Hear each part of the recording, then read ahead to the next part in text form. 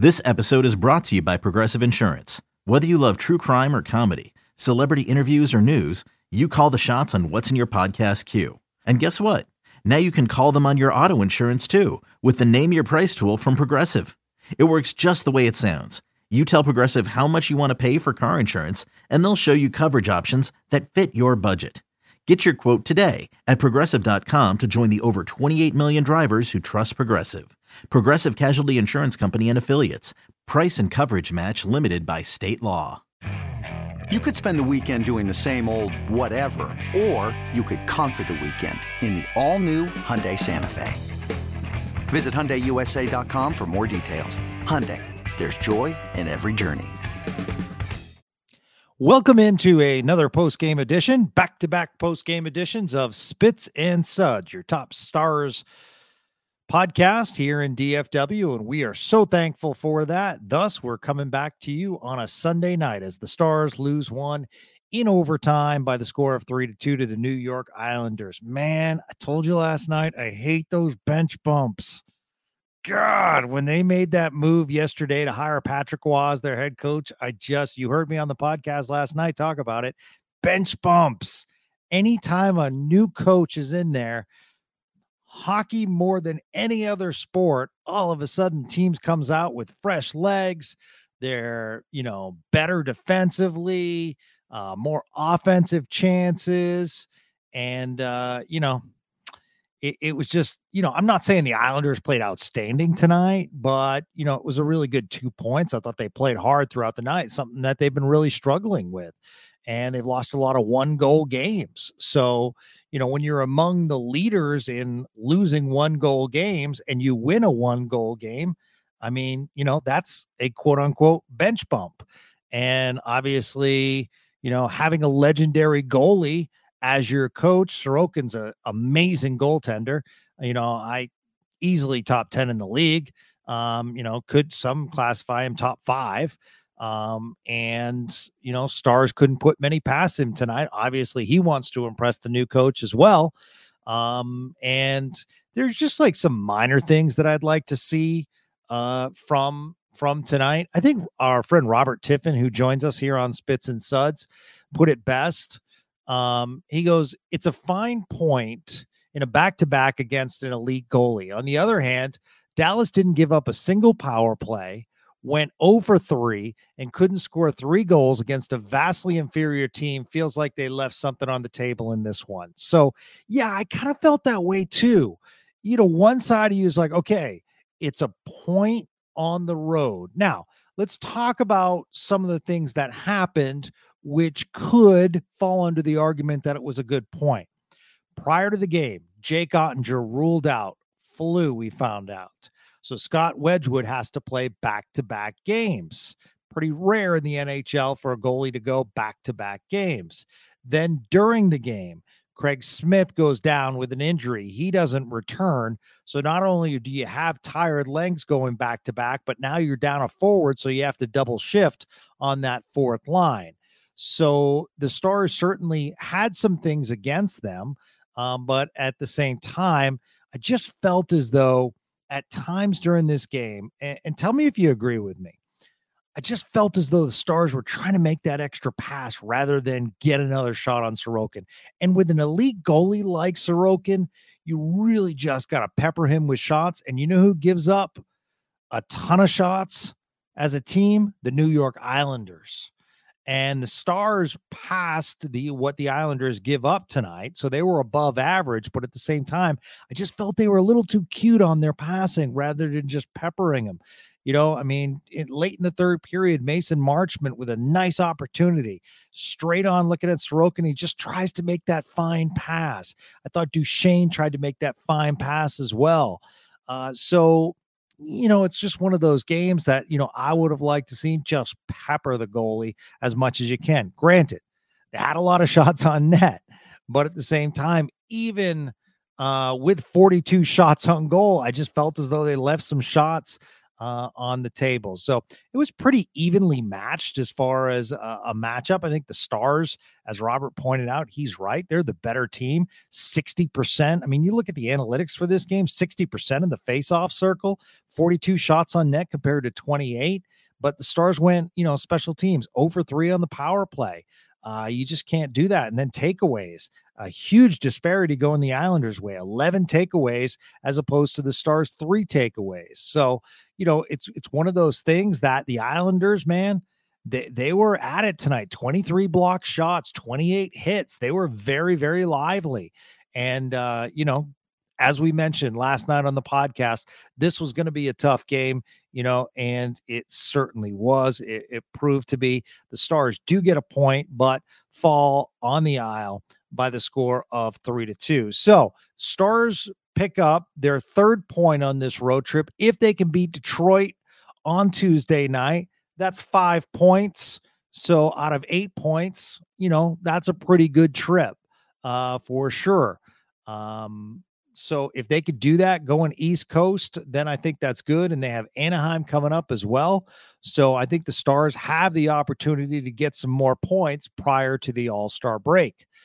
One question asked on Twitter tonight from Chris Barnard. He says, with Edmonton signing Perry, I believe the Stars should follow suit and become harder to play against.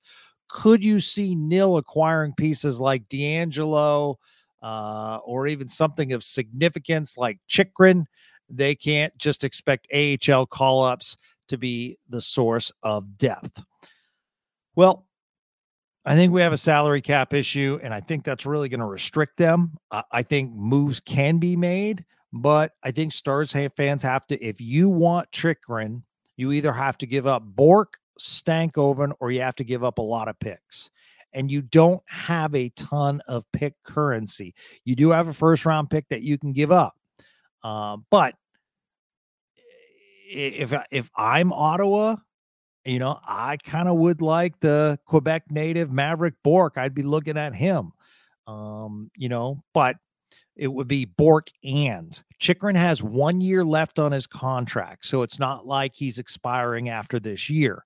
So to get Jacob Chychrun, I think you'd have to give up one of your top prospects, or maybe, and I'm not saying I'm for this, but Sean brought up an interesting point. Does Ottawa say we'll take Liam Bichsel, the big defenseman? So mixed emotions about that, because you struggle on defense. So why would you give up really your biggest prospect as far as defenseman, and one of your only prospects defensively that is almost ready to play in Bichsel?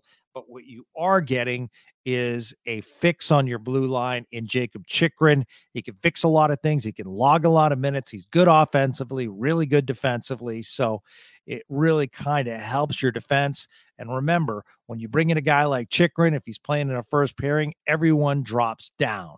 I actually thought the Stars defense played pretty well tonight. I don't think they allowed the Oilers. They did have some terrific chances. Scott Wedgwood, kudos to you. I thought you played really well in the net, especially coming in a back-to-back situation. And as I said last night, Wedgwood, this is not going to be $1 million player next year. Someone's going to go out and want Scott Wedgwood. It might be a 1.5 or it might be 2 million.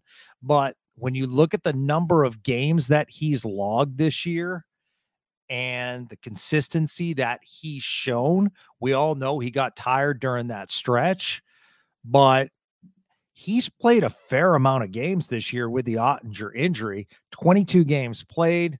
So, the goals against is still hanging under 3, the save percentage just under 900 at 899. So I think he's a valuable backup, and I think someone will pay 1.5 to 2 million. The question you have as a Stars fan, and if you're Jim Nill, does that 500 to $1 million, is that worth a backup goaltender? Because you are right up against the cap to the point where you can't call up anyone right now. And $500,000 and $1 million makes a massive difference. That's your call-up money right there. That's also some extra money that you can use as far as picking up someone at the deadline, like Edmonton just did with Corey Perry. They want to get tougher. So I personally, Chris, think that the Stars do need to get tougher. I just don't know how they're going to do it. There will be some fourth liners available, but you know what? You have a pretty good fourth liner that logged 15 minutes last night and had an assist, and you didn't play him tonight in Ty Dellandrea. The Ty Dellandrea saga continues.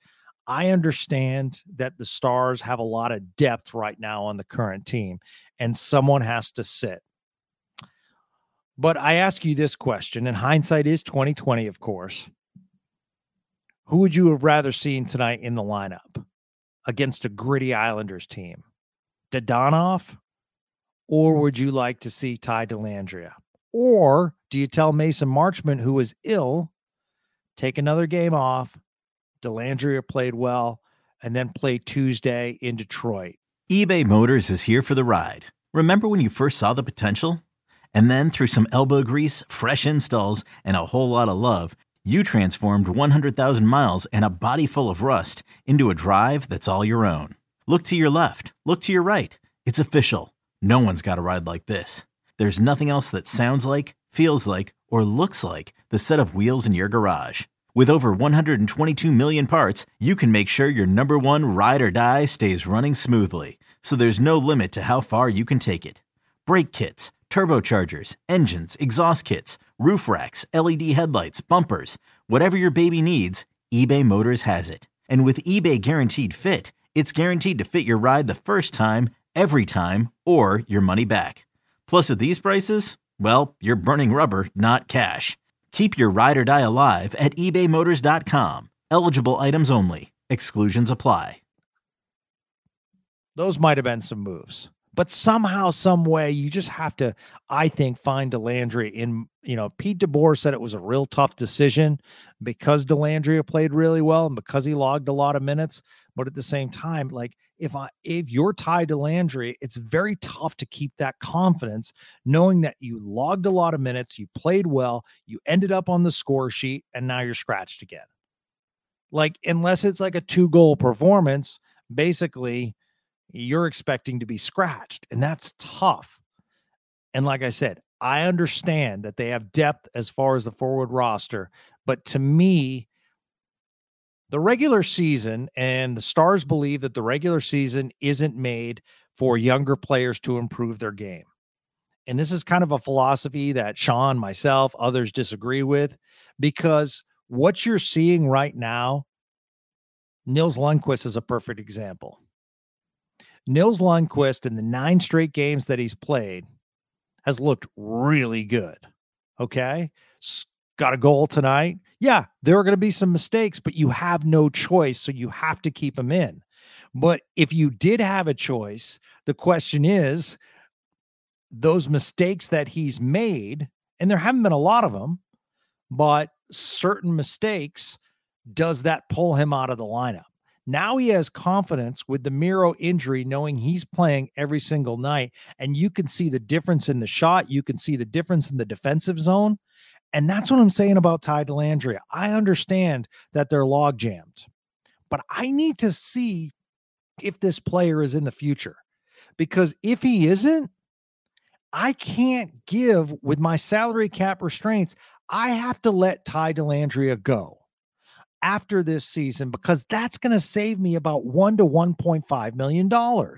So let's play capologist here. And people are going to think I'm crazy, and they're going to say, well, how could you let Wedgwood go? We need to sign Wedgwood. At some point, you have to make tough decisions. You cannot have Logan Stankoven and Maverick Bourque sitting in the AHL for another year. That's 2 forwards added to your roster.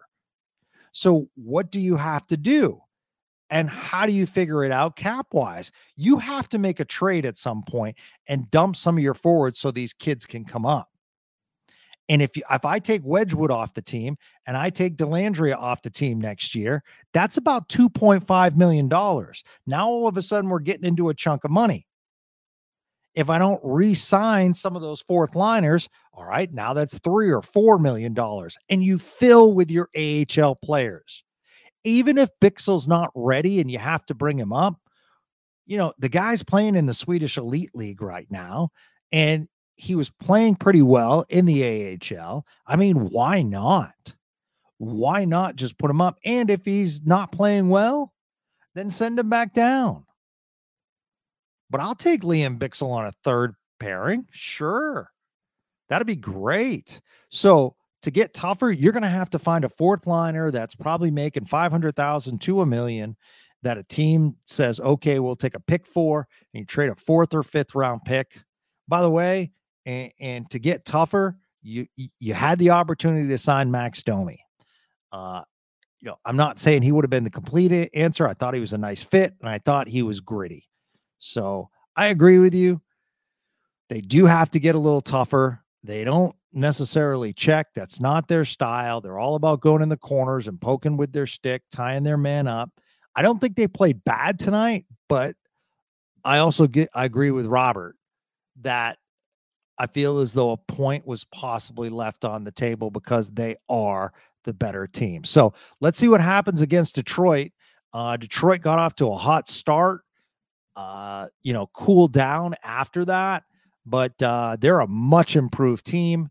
We look at the standings right now, they're fourth in the very, very tough Atlantic Division.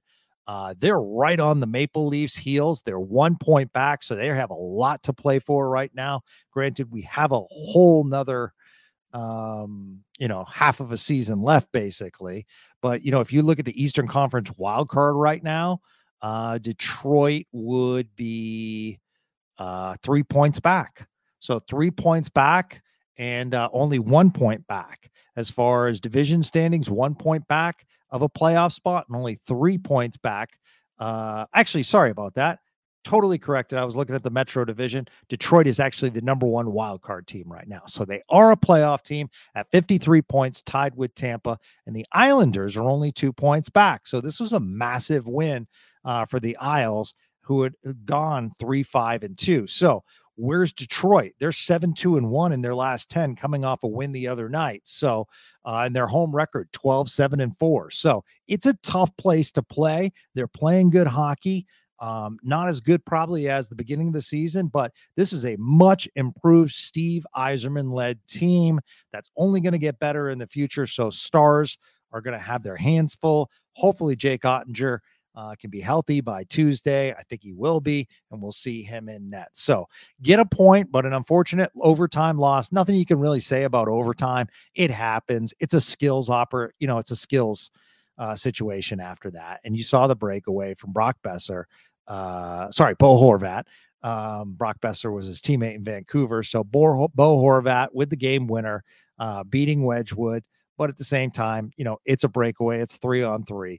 You might as well just toss everything up at the end of regulation and say, if we get an extra point, that's great. There's not too much strategy as far as 3-on-3.